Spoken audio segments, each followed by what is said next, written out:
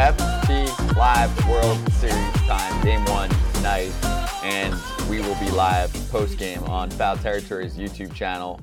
Kratz and Toddfather together. Yeah, you guys look like you're having a great time. I have FOMO. But do you ever think, Todd, we talk about the game and teams and players all damn year and go, this is it. We're talking about all of that for this 1.5 week stretch right here of taking a chip, right? That's really all that matters. Like we criticize, we praise, we look back at things, right? Every team's trying to get better. This is it. Like this is why the game is played. This is the most important thing for, I think, most fan bases. So for me, on the first day of the World Series, it's not like an emotional thing. I'm not a crier, but I'm just like, yo, we talk all year for the two teams to get to this point, period. And it's that nervous energy that builds up. Kratzy, you're funny. It's that nervous energy, man, that stuff before. Because I used to love the stuff before the game even started. You know, the first practice on the field, the excitement of that first practice, getting on there. The lights are on. You're hitting BP. Like, oh, yeah, look at that. The balls feel like they're crispier. Feels like you're dominating even more. Hey, I'll take 5 more extra ground balls. I got some zip. I got my second energy here, and this is what you play for. Exactly. You don't want to go home a loser. You want to go home a winner. You break that ring. You bring it home for your city, where you're from. And guess what? There's only 2 teams playing right now. The brisk coolness of the air, even though Texas is in a dome and it's hot down there, Arizona, the same thing. So they're not – I take that back. They're not worried about the coldness. They're not worried at all. So it's going to be short sleeves. It's going to be exciting, and there's going to be no problems, man. And we have a star-studded teams on both sides. So it's going to be exciting to watch them both, Kratzy. I take offense to what Scott said. I know. I was going to let you go to that. I am a crier, yep. And that's okay. Okay, don't mock people who cry, Scott. I wasn't mocking. You were mocking. Also, you said I'm not a crier. Well, I am a crier. Okay, Scott. So all I said was I'm not a crier. I just stated a fact. I didn't say criers are soft or criers are weak. You just said it. No, I didn't say any of that. I just said I didn't say any of that. If you want good mocking, by the way, Kratz, I have a treat for you in about 10 minutes. Don't tell him, but Ken Rosenthal's going to join us. You're going to love this. That's all I'm going to say, but go ahead. Okay. I like it. Halloween's coming. This is not just for fan bases. This is what people – yes, fans should be super excited about their teams being in the World Series. Just baseball fans should be excited, and we need to, as a baseball community, get around the fact that this is our premier event. This is why we make fun of ownerships who don't try to win. We make fun of ownerships who don't try to spend. But as a player, this isn't just what you started out at the beginning of the season. This is what teams who lost are starting right now working out for. Like, you think about the fact that you're freaking out of this and you got to watch other teams, and it kind of hurts to watch other teams try to win the World Series. You're texting your buddies. You're like, hey, we're going to make a splash next year. If I'm Gunnar Henderson or I'm Adley Rutschman, I'm texting the boys and I'm like, hey, this is what we fell short of. This should be going through Camden Yards. It shouldn't be going through Texas. It shouldn't be going through Arizona. It should be going through our house. And this is really what culminates it. And when you get to this point, and you lose, you thought the fire was there to do it before, and then when you finally taste it and you lose, oh, baby, the fire is even more. So congratulations to Arizona and Texas, but this is when the other boys who aren't in this, they're amped. That's right. Let's charge the damn mound. Also, I love Kratz's shirt today, foulterritoryshop.com. Good time to get after it. Holiday season is around the corner, but first Halloween, if you want to dress up like Kratz, just get that shirt. Exactly. Oh, it's coming. Yeah. Don't worry. Okay, so let's go right to the ticket hotness. So Front Office Sports, which covers the business of sports, said they got some data from SeatGeek. The average resale price for a sold-out Game 1 at Globe Life in Dallas, one day out, was $1,273. That is a 9% increase from the night before the Astros hosted the Phillies in Game 1 of the 2022 World Series. Monday's Game 3, which goes to Arizona, has an average resale price of $1,080. Get-in price, $735. So the demand is very solid. You know, there might be complaints from some fans that don't see, I don't know, some of the juggernaut franchises over the past 10 years, or the market is not big enough, or whatever we talked about. I don't even want to waste a lot of time on that front. But in those regions, in those markets, it's hot.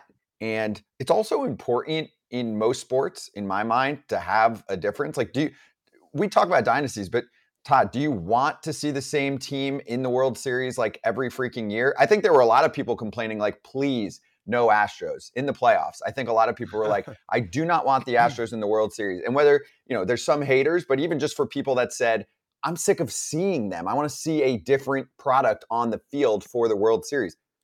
You got that. You got the Rangers and D-backs. Yeah, and then in this world nowadays, somebody's going to say something, and they're like, oh, well, actually, blah, blah, blah. I mean, listen, if you're good enough, it doesn't matter what team it is, to be honest with you. I'd like to see different teams, of course. I'd like to see the best teams, though.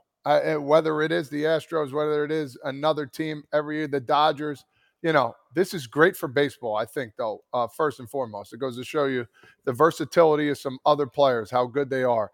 It goes to show you that, teams counted, or players and fans counted teams out like, damn, 4 months ago, I was like, who the heck are these Diamondbacks anyway? They don't even deserve to be in the playoffs, and now they're in. It's like, yeah, see what happens, So that's what goes to show you. Baseball is a crazy sport.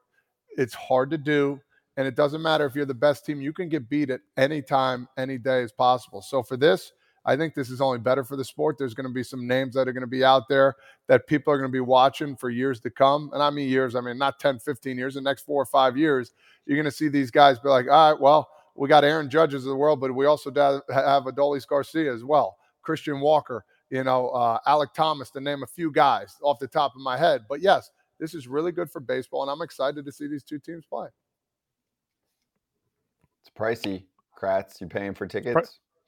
No, but I did give my kids – we went to World Series games last year in Philly, and I got them at the face value, $250 because I worked for the team. So I'm thinking, okay, $250, that's a fair price. But I told my kids, I say, because I could have sold my tickets last year for $1,250. I told my kids, I said, you can have the $1,000 and we won't go to the game. Yeah. You can have the $1,000 and put it in your college funds.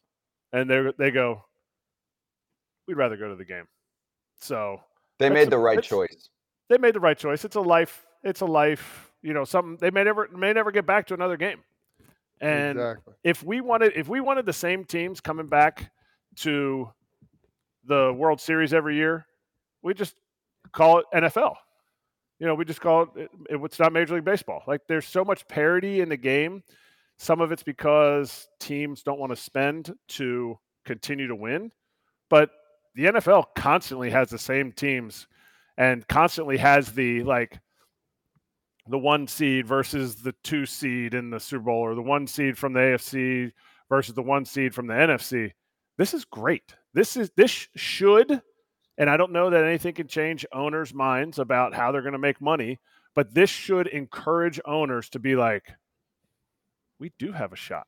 We do have a shot because of how we built this team and because our coaching staff has a real pulse on our players. We have a shot at proving that we're a good team and we have a great opportunity to win the World Series. And that's what I see this as. I don't see it as, it's a Fox-driven thing where Fox is like, oh, this is terrible ratings. Who cares? This will overall, while the ratings may be lower this year, to me, this is going to grow the game, which can only mean more money in the pockets of owners, which is what they care about. Yeah, you got to look big picture. It's going to be a great series, too, with pitching matchups and hitting matchups. I'm telling you, man, it's going to be awesome. I mean, Nathan Eovaldi versus Corbin Carroll to start off the game. I'm fired up. Who's got the edge, though? So, we'll go over locks and picks later, and I know at least one of you, maybe two, has a bold prediction, but I was on the BetQL show this morning, and I was trying to just size up the key parts of the ball club. So help me out. Let's talk this out together. Bullpen, just because it's so important. Who's got the better bullpen? Right now, I would say Diamondbacks. They looked same. Insane. Hotter bullpen. It's got some depth, too. So I'll go D-backs. We good on that? Yep. Good. Kratz? Agreed. Okay. Agreed. Starting staff for me feels a bit like a push.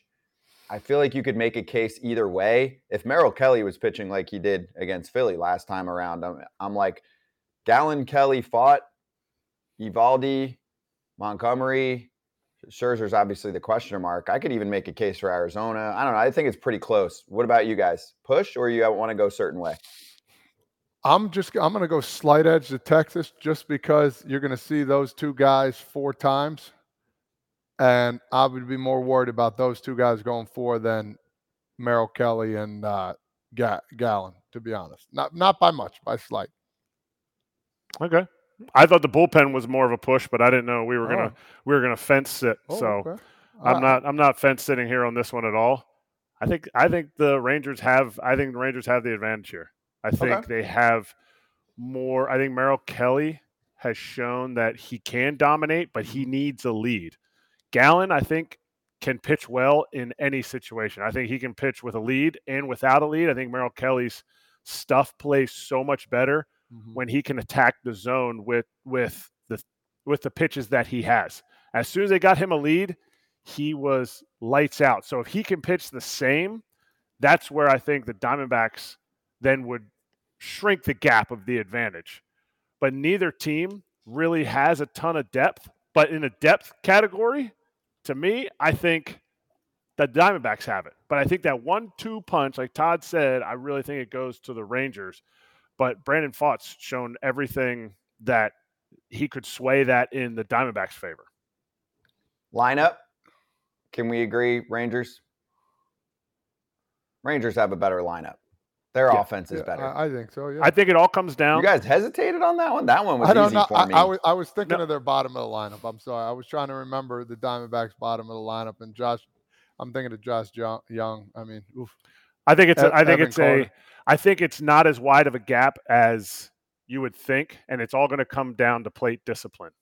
Watching the film of the 4 games that these two teams played, the Rangers' plate discipline was below average. They chased out of the zone way more than I ever saw. They were going through a funk when they played them, and really, their big guys, besides Simeon, didn't get a ton of hits against the Diamondbacks starting staff. But an advantage that the Rangers are going to have, they faced Gallen twice. They faced their ace twice, and he went 4 punch-outs and 10 punch-outs in the 2 games that they faced him this year. As recently as, I think, August 22nd, they played. So I think it's something that plate discipline is going to come back to. It's going to be a huge, huge part of this series because the Rangers don't chase a lot. The Diamondbacks, historically this season, don't strike out a lot, but they will chase. So they make contact outside of the zone. And that is, to me, that's where it's going to really separate. But without that, I think the Rangers lineup is way more devastating, way more. And it's not just top heavy. It was top heavy before, and now it's not. Yeah, it's rounded out a little bit. Okay, that's fair. And that set the stage for Game 7. 4 for 5, 2 homers, 5 RBIs, MVP. I wrote it. This guy now must be considered a superstar in the sport. And I got some comments back. 824 OPS, only ranked 20. Stop it, guys. Stop it. You don't have to be in the top 10 OPS to be a superstar. And yes, he's a flawed player in some ways, even though he's a brilliant 5-tool talent. Adolis Garcia, dude of the week, superstar in the sport. Let's kick off some World Series talk. That was from Fair Territory, and we'll talk more about the show after we talk to Ken. Kratz and Toddfather, I wanted to kick off the combo here. Can you give us a grade for Ken, 1 to 10, on how his troll impression was of people that are trying to tell Ken Adolis Garcia is not good at ball? 10. 10. 10. Ken, I laughed out loud. I was at home. I think I was making some food, and I'm listening to Fair Territory, and I cracked up. I was like, that's the same voice I use for someone that throws a number at me that's like just with an agenda. Well, Scott, it seems every time I open my mouth or write something, I hear commentary from people that is not exactly pleasant. And that's all part of it. I get it. And people have a right to their opinions, and they have a right to express their opinions. They have vehicles to express their opinions. But I'm going to occasionally strike back, too. And I did see a comment on the article saying, yeah, his OPS, whatever that was. And I just thought it was ridiculous and kind of missed the point. So, yeah, I did my troll impression for the day. Okay, I'll be careful what I say here. I don't want Ken to make fun of me. Ken, what do you think are the biggest storylines of both? What do you think the biggest storylines for both teams are moving into this World Series for them to tip the scales in their favor? Eric, I would never make fun of this question. It's the question that we all have right now, right? Biggest storylines, I would say, number one, how do the Rangers handle the Diamondbacks running game? The Rangers took great strides, or made great strides, in improving their control of the running game this year. I think last year they were 25th in caught stealing percentage. This year they were 5th. So that's a dramatic improvement. It's something they stressed from day one of spring training. So that's one. Another one to me is the Rangers lineup. And you guys were talking about this a bit in the previous segment, if I'm not mistaken. 1 through 9, they're really good. And they have players who can hurt you at any time. Now, not everyone has been hot at the same time. Of course, that rarely happens in baseball. But if they get going a little bit offensively, like they can and have in the past, then it's a real problem for the Diamondbacks. But we just saw in the NLCS, the Diamondbacks get down 2 games in which they were outscored 15-3 and then come back to win 4 of the next 5. So if you're watching, if you're paying attention, to discount this team would be a big mistake. I'm not going to discount them. I am actually looking forward to seeing how this all plays out. When I say actually, I mean in the sense that a lot of people are, this is not a great matchup. No, actually, it's a fun matchup, and it's different. We have different teams in, and people complain all the time. Too much Yankees, too much Red Sox, too much Astros, too much Dodgers, etc., etc. Here you have 2 different teams, 2 quite interesting teams. If you're a fan of baseball, and I said this on my show, then you should be watching. And I'm not saying that as a representative of Fox. I'm saying that as a fan of baseball. This is fun. This is what we look forward to all season long, so let's have at it. All right, yeah, that's well said, dude. I'm right there with you. So for me, what we've been talking about, we're talking about edges. Who has the edge here? Who has the edge there? I'm curious your thoughts on pitching, on hitting. You already talked about speed and running and all that stuff with the Diamondbacks. All of a sudden, the last 2 games they played, they've come to life stealing bases. So who has the edge pitching? Who has the edge hitting? Rotation, it all depends on Gallen. He has not been good this postseason, really, by his standards. And the Rangers have 2 hot pitchers right now, Eovaldi and Montgomery. Gallen and Merrill Kelly certainly can be that. They're good enough to be that. And I really liked what I saw from Brandon Pfaadt in Game 7. To me, a kid on that stage with his stuff, doing what he did was really impressive.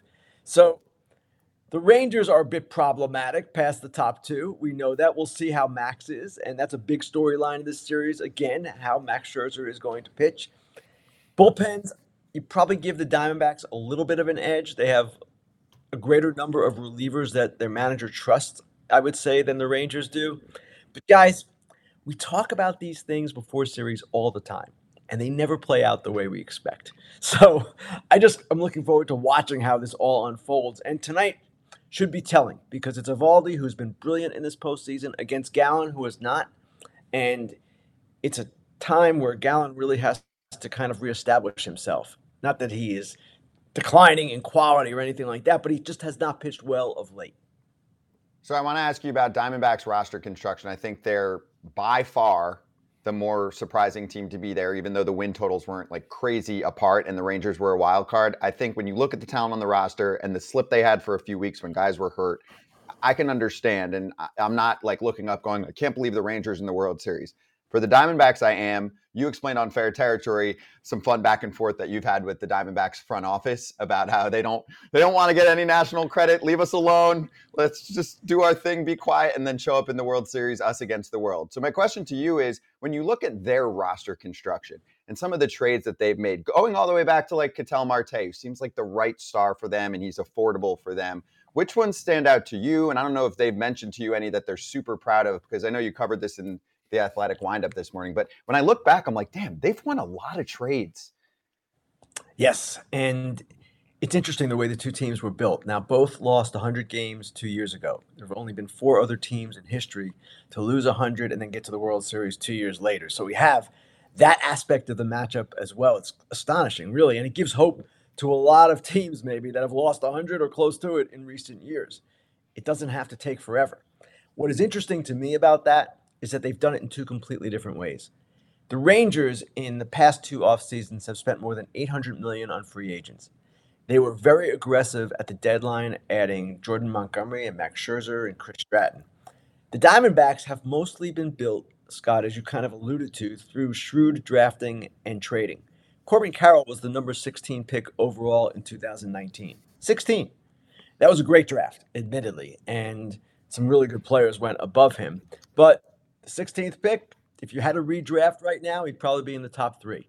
So that's one area where they've really excelled. Alec Thomas, they've got a number of homegrown guys. Fott is another one. They've also made, as you mentioned, some shrewd trades. Ketel Marte was an interesting trade at the time, remains interesting to this day. If you remember, Haniger and Segura went to Arizona. Ketel Marte and Taijuan Walker those guys went to Seattle. Taijuan and Ketel went to Arizona. Worked out well for them. They've done some other things as well. The Gabriel Moreno trade with Luis Gurriel.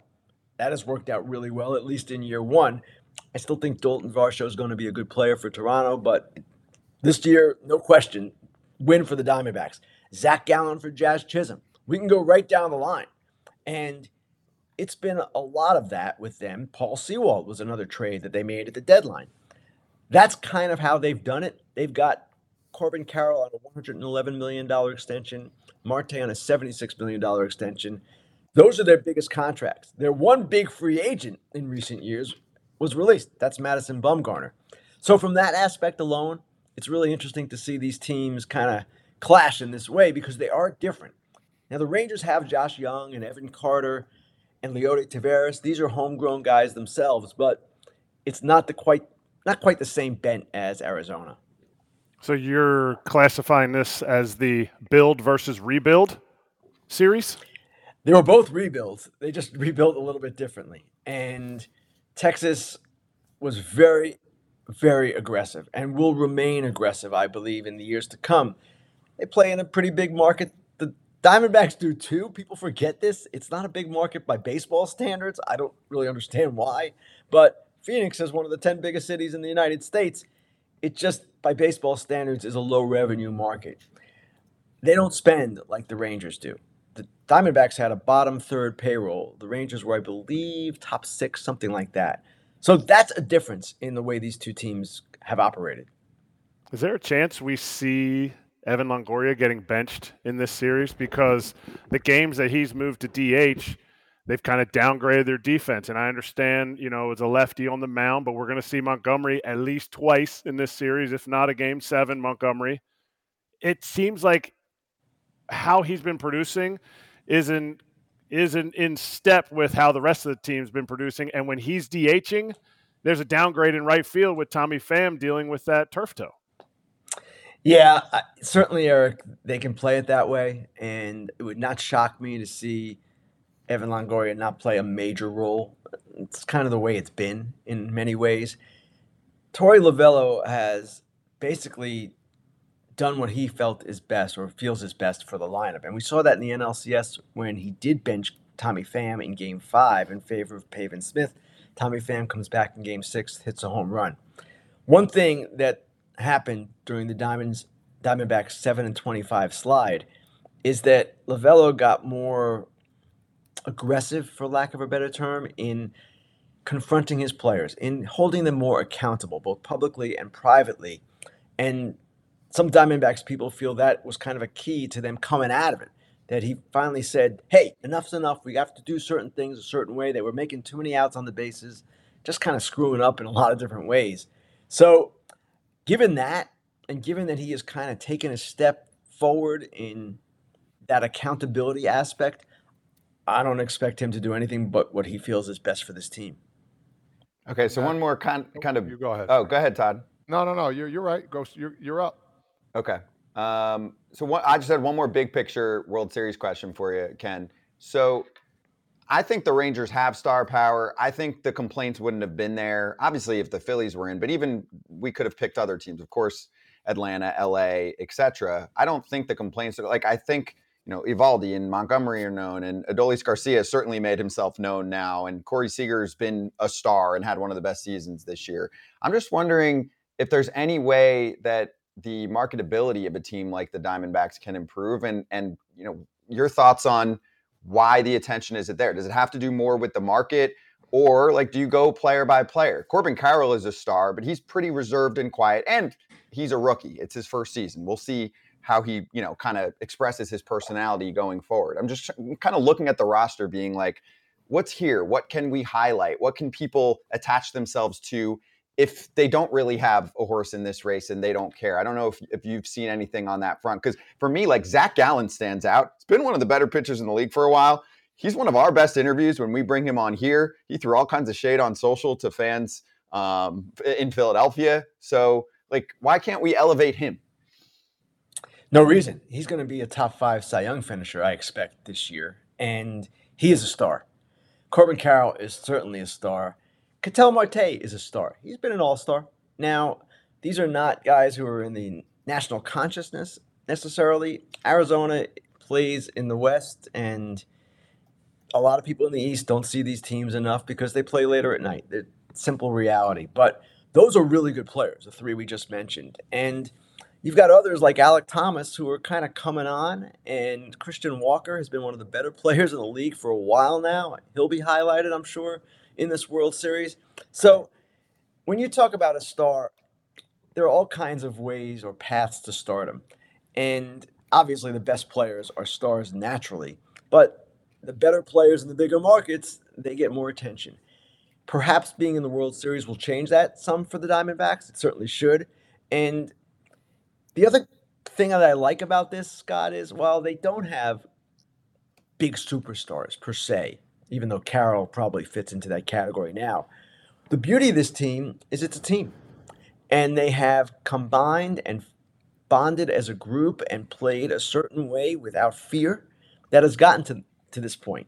So I admire them for what they've done. We all value teams so greatly, right? We all like the idea of a team coming together and achieving perhaps more than they thought it could. So that's who the Diamondbacks are, and there's nothing to be ashamed about with that. Now, Dusty Baker, I want to skip gears here to him. Played for him. You know him very well. Hall of Fame, historic career. One of my mentors, a guy that's been doing it for a long time, years and years and years as a player, as a manager, Hall of Famer now, of course. Talk to us a little bit about him. Any funny stories you got with him? Just stuff over the years where something you're like, you know what, this guy is just class act, and it's a story I'll tell from here on out. I've got 2. And a couple of years ago, actually it was about 5 years ago now, Todd, 2017, 18, in that range. 17 it must have been. I was in need of back surgery. And I was kind of hunched over when I was walking. Not greatly. It was kind of slight, but somebody who knew me would have noticed it. Hardly anyone in baseball noticed it. One day in Washington, when Dusty Baker was managing the Nationals, walks to the end of the dugout. I'm in the photo pit adjoining the dugout. And he says, this is in the middle of a game. He goes, hey, man, what's wrong with you? What's going on, man? And I explained to him that I had this back condition. I had scoliosis as a kid, had surgery, need more surgery to kind of straighten myself up again. And the fact that he noticed it to me in the middle of a game, came up to me and talked about this, it just kind of speaks to who Dusty is. He's a very empathetic person. He is observant, as unbelievably so. That stood out to me. And then the following year, I guess by that point he was out as manager and working for the Giants as a scout. I had the surgery February 15th and was out for 5 weeks. My first time out of the house, basically, was to interview Dusty in Annapolis, Maryland. I live in New Jersey. My wife had to drive me to Annapolis because I still wasn't 100%. And I sat down with Dusty for an hour. We had lunch. And I just kind of wanted to pick his brain on different issues in the sport. Things were bugging me about the sport, and I wanted to ask him about it because he always has such a good sensibility about all that is going on. So I did the interview, and when I was done with the interview, it was an hour long. And I thought, I don't know, man. I don't know if I have enough here. I don't know if this is any good. It was kind of all over the place. And then I transcribed the tape, and he was brilliant. I didn't realize it at the time, but when you put it all together, it was brilliant. And it was one of the better read things I've done for The Athletic. People loved it because he just had such unusual, original insights into different issues in the game. So those are my two favorite Dusty stories. And also, it was just cool last year to see him finally get over the hump and finally win a World Series after all the heartbreak in the playoffs and all that he had gone through. You can name a number of times where he was so close. So he's someone who is legendary in this game. He's someone who means a lot to all of us who are in the media or any way associated with sport. And I just love the guy. I had a great positive relationship with him, but pretty much everyone did. He's an honest guy. He's connected. He makes that connection, and that's that speaks volumes. So for you to say that about him, that just goes step in step with what other people say about him.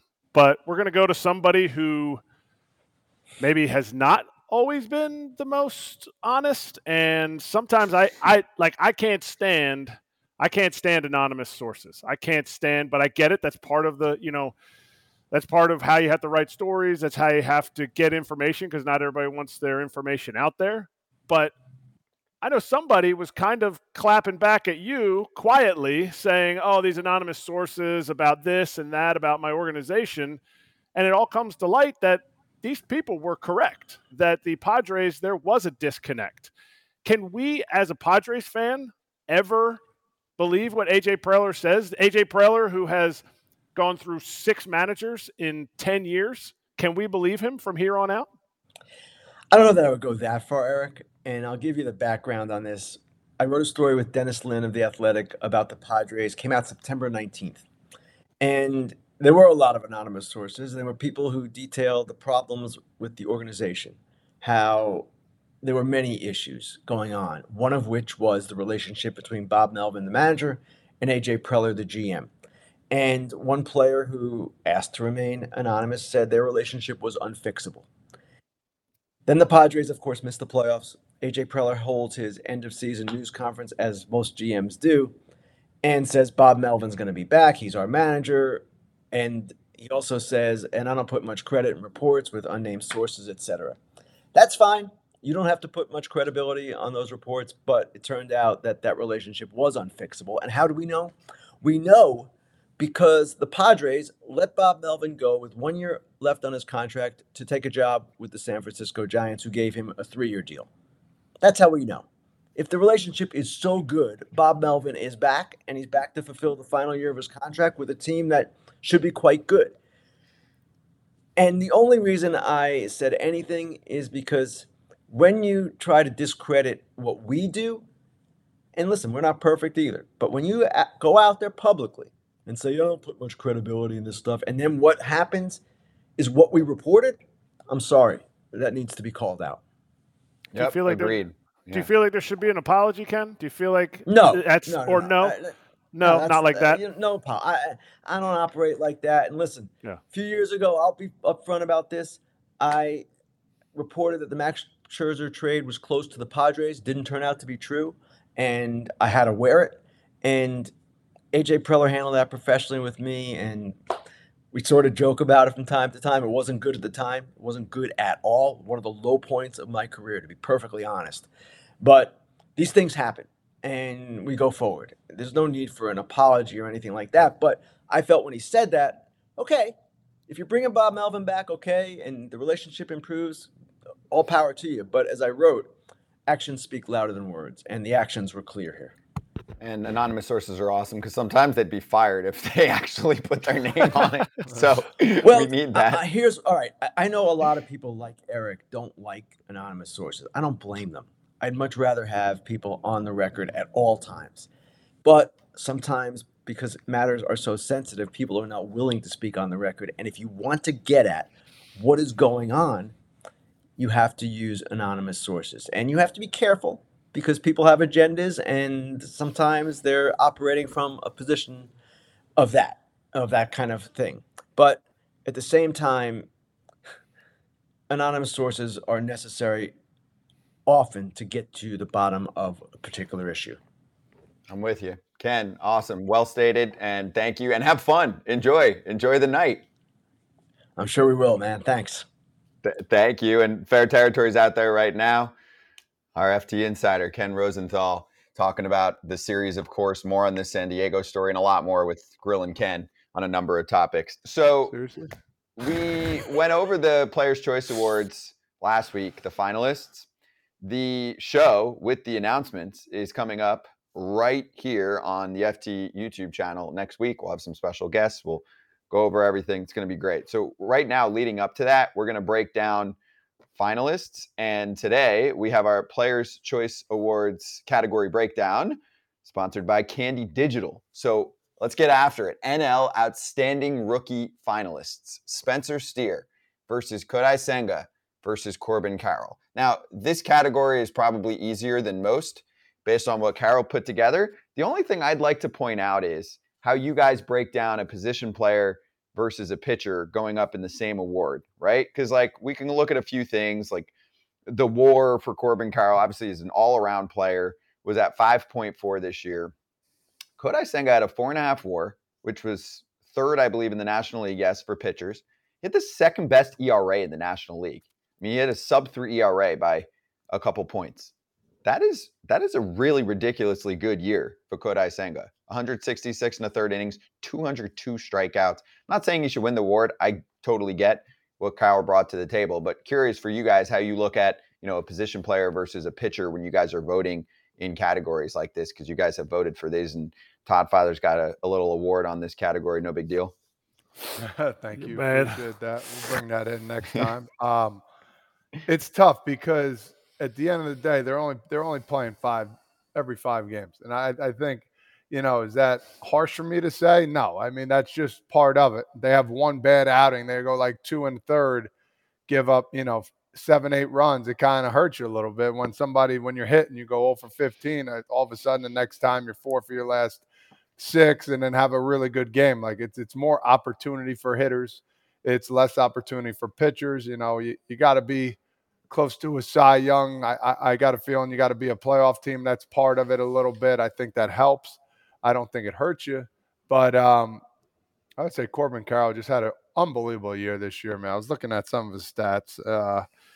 It just – the stolen bases helps too. I mean, I think people need to understand that too with the way it's going. He had a lot of stolen bases, and what I know the award's not playoff based, but what he's doing in the playoffs is pretty phenomenal too. So like I said, there is a little part that plays in making the playoffs. I think he carried this team a little bit, and I would vote for him. I mean, I think both those guys, I think Carroll and Kodai, unbelievable years. Side by side, you sit there and you go, okay, the WARs they're actually not close. Like one WAR is an absolute, like that's a huge gap between them. But let's say they were close. They're both going to be top 10 in their respective positions. I think in the fact that Carroll's going to get top 10 MVP votes. Kodai is going to get maybe even top 5 Cy Young votes. I haven't quite looked at it, but he's definitely going to be top 10 Cy Young votes. So my thing is, what's the separator? The one dude is actually first into the league. The other dude played in a professional league for quite a few years. So as a voter, as a player, ex-voter, the whole fact that Kodai is 30 years old right now, I'm going to rarely will I, when it's this close, or when it's close, rarely will I pick the super older guy, unless it's a guy that, was snarled in the minor leagues for a long time, and then he finally made it up. But Kodai's been doing it unbelievably in Japan for a long time. To me, I need to see Carroll win this, and I wouldn't even think twice about Kodai. Not that they didn't have a good season. I just think Kodai's also, I had plus 400 on Corbin Carroll to win the Rookie of the Year, so I need to get all those votes pushed that way. Nailed it, baby. I had Same. Senga. I had Kodai. So you had Senga. Yeah. We did well. well. Think about it. There's a lot of rookies, right? Like, we did well. I mean, it's not easy to pick those awards. And Carroll definitely looked like he could do some damage. And then you're looking at the rule changes. And, of course, if you have been with us since the beginning, you're listening to Toddfather say how stolen bases are going to skyrocket, because we knew they were going to go up. But I think most people didn't think they were going to go up this much. So Corbin Carroll dropping what? 50 was the number? What was the final number for him? 52? 54. 54 stolen bags, 116 runs. Each year. Just like Forrest Gump said. 25 dingers. Just like Forrest Gump said. I was running. I was running. I was running. That was good. So it's hot. And lastly, on this one, I think there are plenty of other seasons where Spencer Steer might win the award. I mean, Kratz loved him. Dude was the MVP of the Reds as we were at the ballpark there about a month and a half ago, and most players told us that.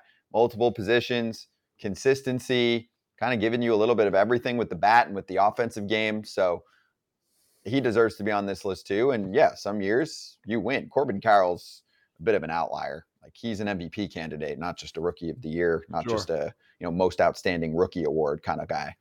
Here's a not a comp. I mean, kind of a comp, but Tyler Naquin got second in Rookie of the Year voting. Kind of like Spencer Steer's going to get second or third here, most likely third in this. And this isn't Rookie of the Year. This is Player's Choice, and it's voted on by the players. It'll be a big year next year. I'm excited to see what Spencer Steer does because I've been banging the drum. He's enabled himself to be a versatile player on a team that, in my opinion, will make the playoffs next year if they get a few starting pitchers.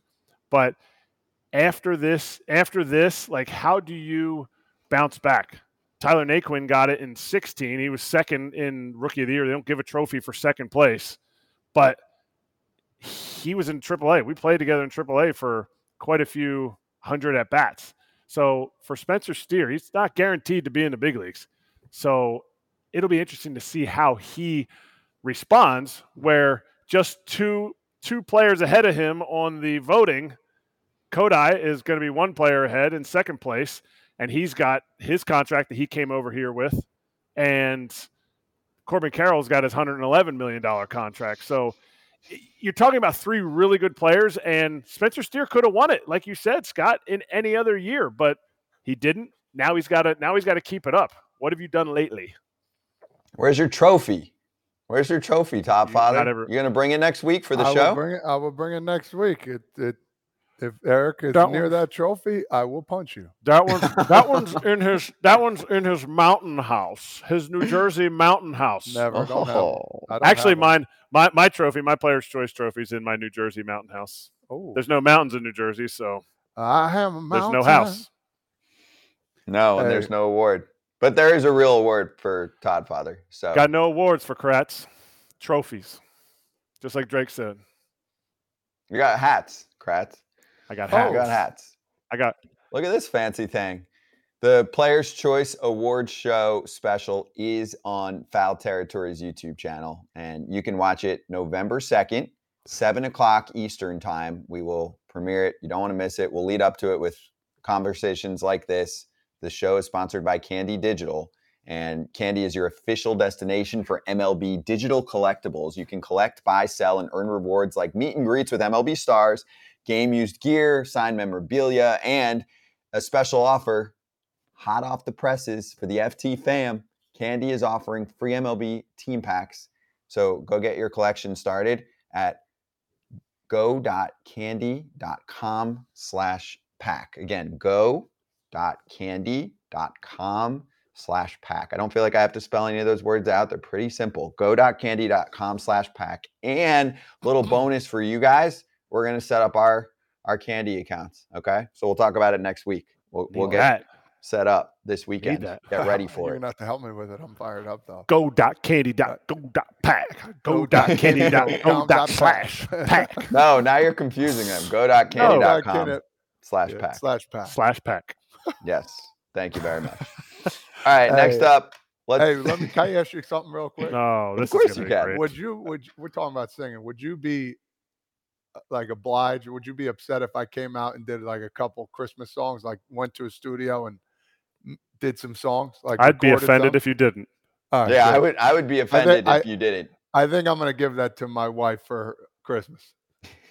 I mean, now she knows. No, she doesn't watch. No, she doesn't watch the show. She's not watching. She's driving right now, so I can say it. She doesn't watch. She won't go back and watch it. So, but I've been thinking. I got a guy like I want to sing 2 like Christmas songs. Well, I used to sing on the bus. I used to make songs. I used to write songs and sing on the bus. So maybe I could write. Maybe I could write you a love song. Original Christmas song. Like I bet one's Frank Sinatra. You think you're Frank Sinatra? I'm not going to. He does. He does. Frank, he did the Christmas songs, but Oh, did he? like he sang the ones that they always sang. Oh, He did never he? made up his own. I don't think he Nuts did. roasting on an I'm not open doing fire. that one. You're gonna do originals though, right? Yeah, Toddfather, you're not just making do up 'em. your own. Yeah, No, do just the do good 'em. ones. I'm not that good. Yeah, I would be Okay, offended but if yeah. you didn't do it. All right, we'll play Now it it on has to happen. Yep. And also, I've been told behind the scenes that you should probably still provide an additional gift, probably a physical gift. You know, Whoa. that's No, also What? there for the holidays. I mean, that's been that's suggested. I by am who? not the expert on that category. Some people behind the scenes are like, maybe another present as well, in addition Well, to the tunes. shit. Listen, it's love. It comes from here. I would It's say, not. like, maybe a nice Not bottle. the thought that counts. Nice bottle of vino so that you can Yeah. kick back on the chair. Mm-mm. It's No, cold Not as a outside. gift. Not as a gift. No, we'll talk about that once Christmas comes around. We'll see. We'll see what we get. You ain't giving your wife a bottle of vino that No. she's going to go to the cellar and get anyway. So I don't have a wine cellar. I'm either. saying she needs to maybe, have a beverage while she Instead, I have a listens mountain to house and a wine cellar. Toddfather. she needs earplugs if Todd's singing it. Sorry, you're gonna hear I'm telling you, I was in the choir for 2 years, brother. Oh, wow. 2 I'm going to break years? this trophy. Do it. Touch it, I'll sue. Here we go. Sorry, I was just thinking. No, about that Yeah, I was don't know important. why. That was Yeah. good. That was good. I needed that. It's Friday. So we have a few Yeah. more minutes. Let's look ahead to the World Series. And first of all, I'll remind everyone a couple more times. After every World Series game, Foul Territory will have a post-game show. That includes tonight, Game 1. Can't wait. So let's talk about shade. Zach Gallen leads in that category, and we'd like to run his lines. Like I said to Ken earlier, he's a star. He's a star speaker too, I think we need to promote guys like Zach Gallen. He's on that list now for me, like the Rowdy Tellez list. So No doubt, Zach Gallen no was doubt. having a good time on social with Philly fans, and this is what he said about it. Yeah, I mean, this will be the only time I'm gonna address that. But for me, that was just growing up in that area and knowing how the Philly fans operate. I don't know. I just there was a lot of mentions of people in my DMs and stuff like that. So I figured, they were talking junk. So I just figured, if they want to, talk junk to me, I'll say one back. And I feel like being from there, I knew how to hit them the hardest. So that was my thought. But yeah, that's the end of that. This is a new thing that's over with. And they said there wasn't a perfect answer. Come on, that's the perfect answer just now. Exactly right to a T. Because I say the same thing. You know how them Philly fans are. Good for him. It was great. It was solid. He's from the area, as we know. We know how those Philly fans are. Yeah, No that's doubt. why he's like sometimes. I mean, that helps his cause, though, right? Like to get the rest He's been there. Yes. of the crowd on your side. He's like, I'm from here, so I can get after it, right? It's the same thing. If someone talks shit about your where you're from, you can get offended, especially someone like Toddfather. If they're from there and they're just like, I really don't like this, like it's an easier sell because they grew up around that spot too. Let me explain 2 days ago when I was on, because why you guys are like, oh, Paul Sewald writing all this is great. And that's what I said, I know who he is. Like for one, that was part of why I said it wasn't. I thought it was kind of cheesy. He's not from the area, for one. And for two, he was just on that team, which I said before. But this guy's been there. He's been around these fans. He knows these guys, and he understands the type of atmosphere it is. They're going to talk smack, and you're going to talk back, and they wouldn't. Kratz, you know this. They respect you even more for coming back at him for the most part. Oh, this guy's got some cojones. He's got some balls talking shit to me. Let's go. I love this. So next time they play, they're going to keep the receipts. And if they win, they're going to come back. And Zach's going to be like, that was pretty good. Absolutely. Respect. It's not, it's not necessarily thick skin. It's just somebody being like, just being honest. Like, there's a connect. He understands what it's like to be a fan in this area and what it means now as a player to him. To me, this is what is helpful to the game as far as like connecting fans to players. Now, this is a pervasive thing in high school. This is like, and there's a complete difference in what Zach Gallen did and high school kids posting like trolling other high school kids, because that gets to the point of bullying. Like if you go down to a stadium, you go down to Citizens Bank Park, and you stand outside of the bullpen, the visitors' bullpen, which is on the top, as Zach Gallen is warming up, some of the things that are said are ruckus. They are strong. And whether or not they got to his core, he heard it. He's a professional. And if he says nothing about it and just jokes with his buddies, that's one way. But he did a good job. In my opinion, he did a really good job of hitting back at him, and he did a really good job of answering. But he was given the opportunity to be real. You've seen him on this show twice now. Yeah. And that's the connection that you can have as a fan. Hey, I know I got to Zach Gallen because, do you see those GIFs, those memes that he posted? That was pretty good. Like, I'd buy him a cheesesteak. That was because of me. Like, I'd probably give him Tony Luke's, but I wouldn't give him Geno's, but I would definitely buy him a cheesesteak if he came. Zach Gallen, he's my guy. He's from Somerville. I think that's where he's from, right? South Jersey. I think so. Yeah. No. Somerville? No way, dude. The Somerville's near where I grew up. I know. I was trying to see if you were paying attention. No, he's from down south of the AC Expressway. I'm looking. You drop a Sommerdale. You weren't trolling me. You said. Hey, what? I just knew Somerville. Hey, listen. Dude, I met your whole family when we went out to Newark. Yeah. Hey, how you doing? Sommerdale, which I've never even heard of, but it's in South Jersey. I know when I looked it up on the map, North Central Jersey. It's south of the AC Expressway. That's all. So down, not all the way down to Millville or nothing like that, but is Sommerdale?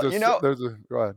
You know how there's like a 150-mile radius of people that say they're from Philly, right? Like, Kratz. Oh yeah, I'm from Philly. I live 30 minutes and you're outside. Like, you're 20 minutes away. I mean, there's people. It's like almost 2 hours away. They're like, I'm from Philly. I'm like, you might say that in Europe, but like if you're in America, like you're from Jersey. You're from South Jersey. Like, is Sommerdale considered like one of those Philly suburbs or no? Yes. It is. I mean, it's right across the bridge, and I was wrong. It's actually just north. It's just north of the. So like he's bumping right across the Walt Whitman there, and he's getting home in 15 minutes. Like, but it's in Jersey, right? It's in Jersey. That area, people always say, "Hey, I'm right outside of Philly, man. I'm Philly." Yes. When you live in Jersey, man, I don't like it, but do what you do. Oh, you don't like that? No, I don't. You don't like that because you got to represent where you're from, kid. Yeah, but dude, you live by the beach, like South Jersey. Because you don't just say I'm from South Jersey. That's it. I don't know. My guys got. Hey, if you got traffic from the city, you're near the city. I'm not saying you're not near it, but you're still in Jersey. He's a Philly guy. He exudes Philly guy. Oh, I'm not saying he's not. I'm not saying he doesn't. He's not fumbling. From New Jersey. He's not fumbling over his Wawa order. He doesn't have traffic from the city. There's no traffic in Sommerdale. Like I grew up technically with no traffic and get into New York City in 35 minutes. My specific town I grew up in called Warren, small town in North Central Jersey, is not. I don't say I'm from New York City, and also we don't have traffic from New York City. Yeah, eventually if you're on the highway, maybe going to the tunnel, but not a good. Not a good point. No, nobody wants to say they're from New York City. That's why people want to say they're from Philly. It used to be the capital of the United States. But we didn't say that. That's it. People do say that. I know, and they should. But that's There's something to be proud of. I'm not arguing. Nobody's proud of being from New Jersey. I am. What are the sports teams from New Jersey?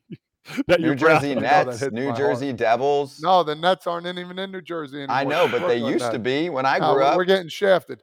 I can go on this subject forever because it should either be the Jersey Giants or Jersey Jets. But we'll go. Yeah. I would like to do one day in the off season, just like an hour show with Toddfather, just getting deep on Jersey. I feel like that would hit, like where we get deep on what it's all about.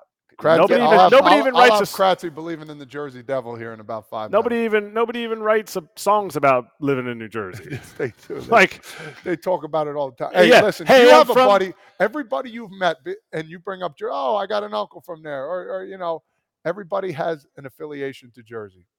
Yeah, because that's what you remember about them. Because they're like their So- eyes so- are crossed, and you're like, oh yeah, that cross-eyed guy's from New Jersey. So do you remember anybody, all the buddy? Oh, yeah. I got a buddy from Pennsylvania. Yeah, he lives in the boonies up there. No, nobody talks about Pennsylvania. Like when you're from Jersey? Oh, let me tell you something about it. Everybody has a story. Everybody has a family member. Yeah, everybody says, man, that's the one state I never want to go back to. I've heard that before. That's fine. Don't come here. We're not inviting. Yo, property is already expensive. Property Oh, taxes it is No already doubt. crazy. We don't. No it's doubt. good. Everyone stay in your states, and I'm not. Obviously, I left, so I Shaquille spent a O'Neal's lot of from time Jersey, best center to ever play. I'm gonna stop. I'm gonna stop. Derek Jeter. I can't. I gotta stop. Jeter's from Michigan. Where was he born? So what? So the hospital had him for like 6 minutes. How many? 9 minutes. Oh, All right, man. here we go. Let's go. Let's get out. slap, I'm baby. done. Let's I'm slap. done.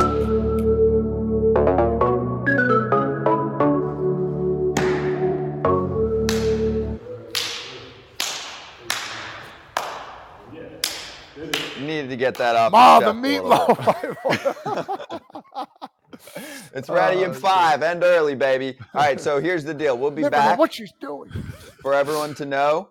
So the game is about 8 o'clock. I think first pitch is like 8:07 or something like that. Let's so go. Yeah, gotta get I lost what I was gonna say. Get Again. the bets How in. many Get the times bets have I in. done that? How many times have I done a show? I go to say something and I lose it. This is why it's going to be great for our boy Frankie making him out of context. The other day I tried. Context The other slap. day, yesterday, That I was tried to solid. figure That out. was solid. I tried to figure out Lorenzo Cain was coming up with the Brewers, traded to the Royals, went back to the Brewers, and my mouth was just like it was not connected to my brain at all. So you're welcome, Frankie. I make it easy for you. Me too. I make it way too easy. We got you. All right. I'm going to have a Talk to beverage us. later, and then we're going to watch the World Series. Yeah. We're going to come on right afterward. We'll do about a half hour. We'll take questions. We'll go over player of the game, the whole deal. So tune in Let's for get that a that little out bit there. later Let's on. get that out there online here. That's what I want people to know. We'll make sure we promote it pretty hard. The me crowd's too. been building up pretty good too, because people are like, I need a little real talk post game show. This is the spot. We'll be watching. We hold everyone accountable. Okay. Like, hey, who's the ump tonight? Kratz? DJ Rayburn, DJ Rayburn. Is he a good dude? At least. great Nice dude. guy? Don't Okay. go into it thinking he's going to be bad, or it'll be an Angel Hernandez type of situation. Oof. As soon as there's a borderline call, you'll go, oh man, see, this is why we can't. Tweets are going to be coming out. Bad umpire, blah blah We blah. told you. Go into it with a open mind, but know that the unders. If you're tailing Scotty and you want a little extra cash, I feel like the under is going to be hitting here because it's going to be a large strike zone, which goes in the favor of the pitchers. Another reason I went plus 4.5. But what I would encourage, I want fans, guys who are on the chat right now, girls who are on the chat right now, tell us what you think is going to happen, and we'll keep receipts and we'll talk about it after the game. I love Okay. receipts. I like it. I'm expecting 95% accuracy or better. It's the World Series. If we can't have guys behind home plate that are 95% plus, I got a problem. Someone asked They get last this one night far off. Sorry. on Twitter. We got a question last night. I told them I don't know the answer. I'll try and find out. They were like, "What exactly goes into the decision making of who is behind home plate for each World Series game?" And I said, "I know there's a reward system because I think the question was asked because technically Rayburn was ranked 75, right? Is that what the tweet was that was thrown out there out of 91? 92? 91? 92? Okay, I thought it was 92. So he's bottom what, 10 percentile of umps behind the plate, and he's starting behind the plate. That also, he's got so much pressure on him because that's going to be talked about everywhere. And you're right. When he makes some bad calls, the world is going to flip the fuck out and say, why do we not have the 7 best dudes? If you don't want guys going consistently back to back or whatever, we should have the top whatever guys, 7 guys, 5 guys, something like that, behind home plate, calling balls and strikes for the biggest moment of the season. Agreed.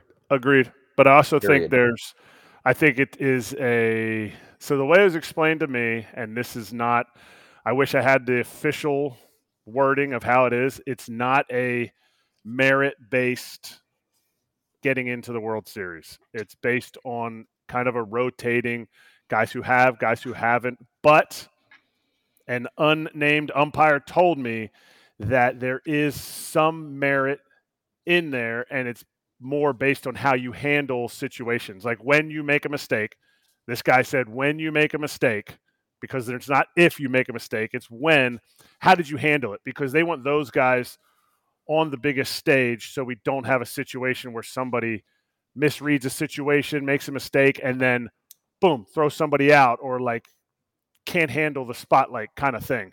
And so while it's not merit-based, which it should be in my opinion, there is some merit in how you handle yourself throughout the season.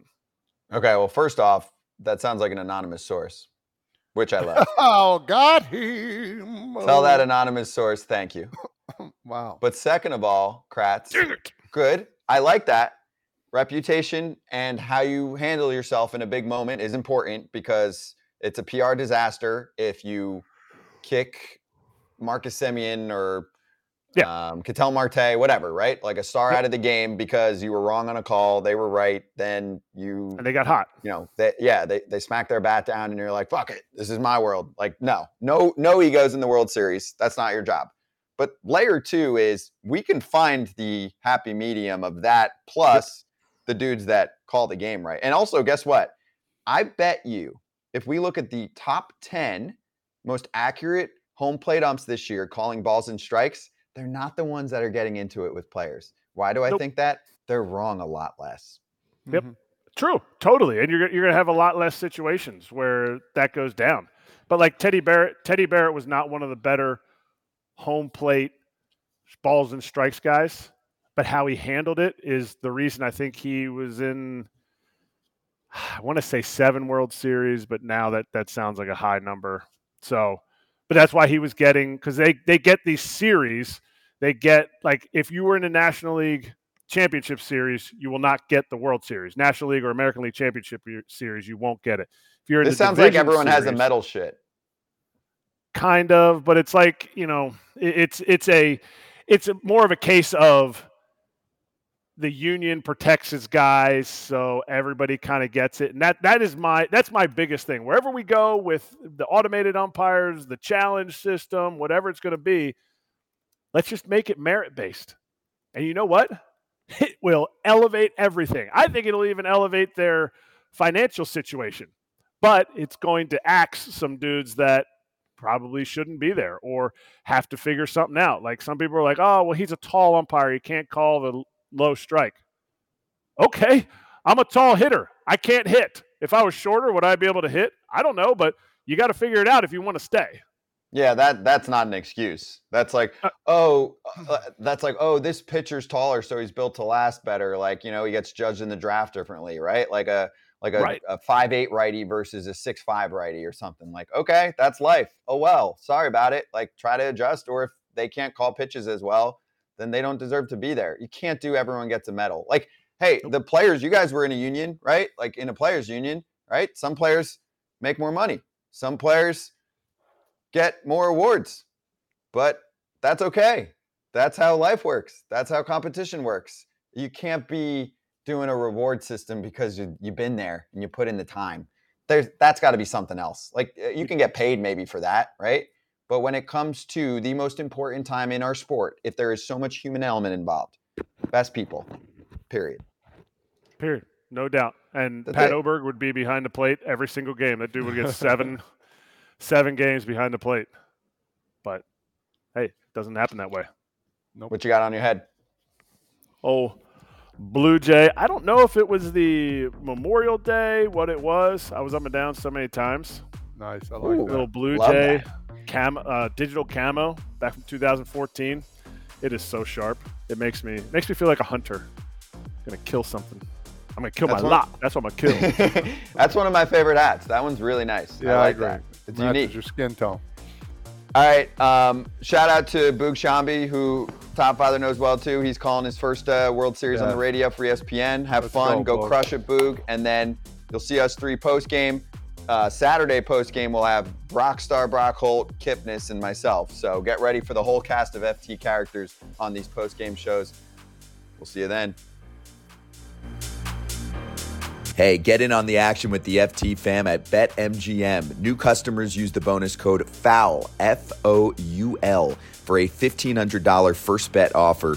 Download the BetMGM Sportsbook app on iOS or Android, or visit BetMGM.com. Sign up and deposit at least $10 into your BetMGM Sportsbook account. Place your first wager and receive up to $1,500 back in bonus bets if the bet loses.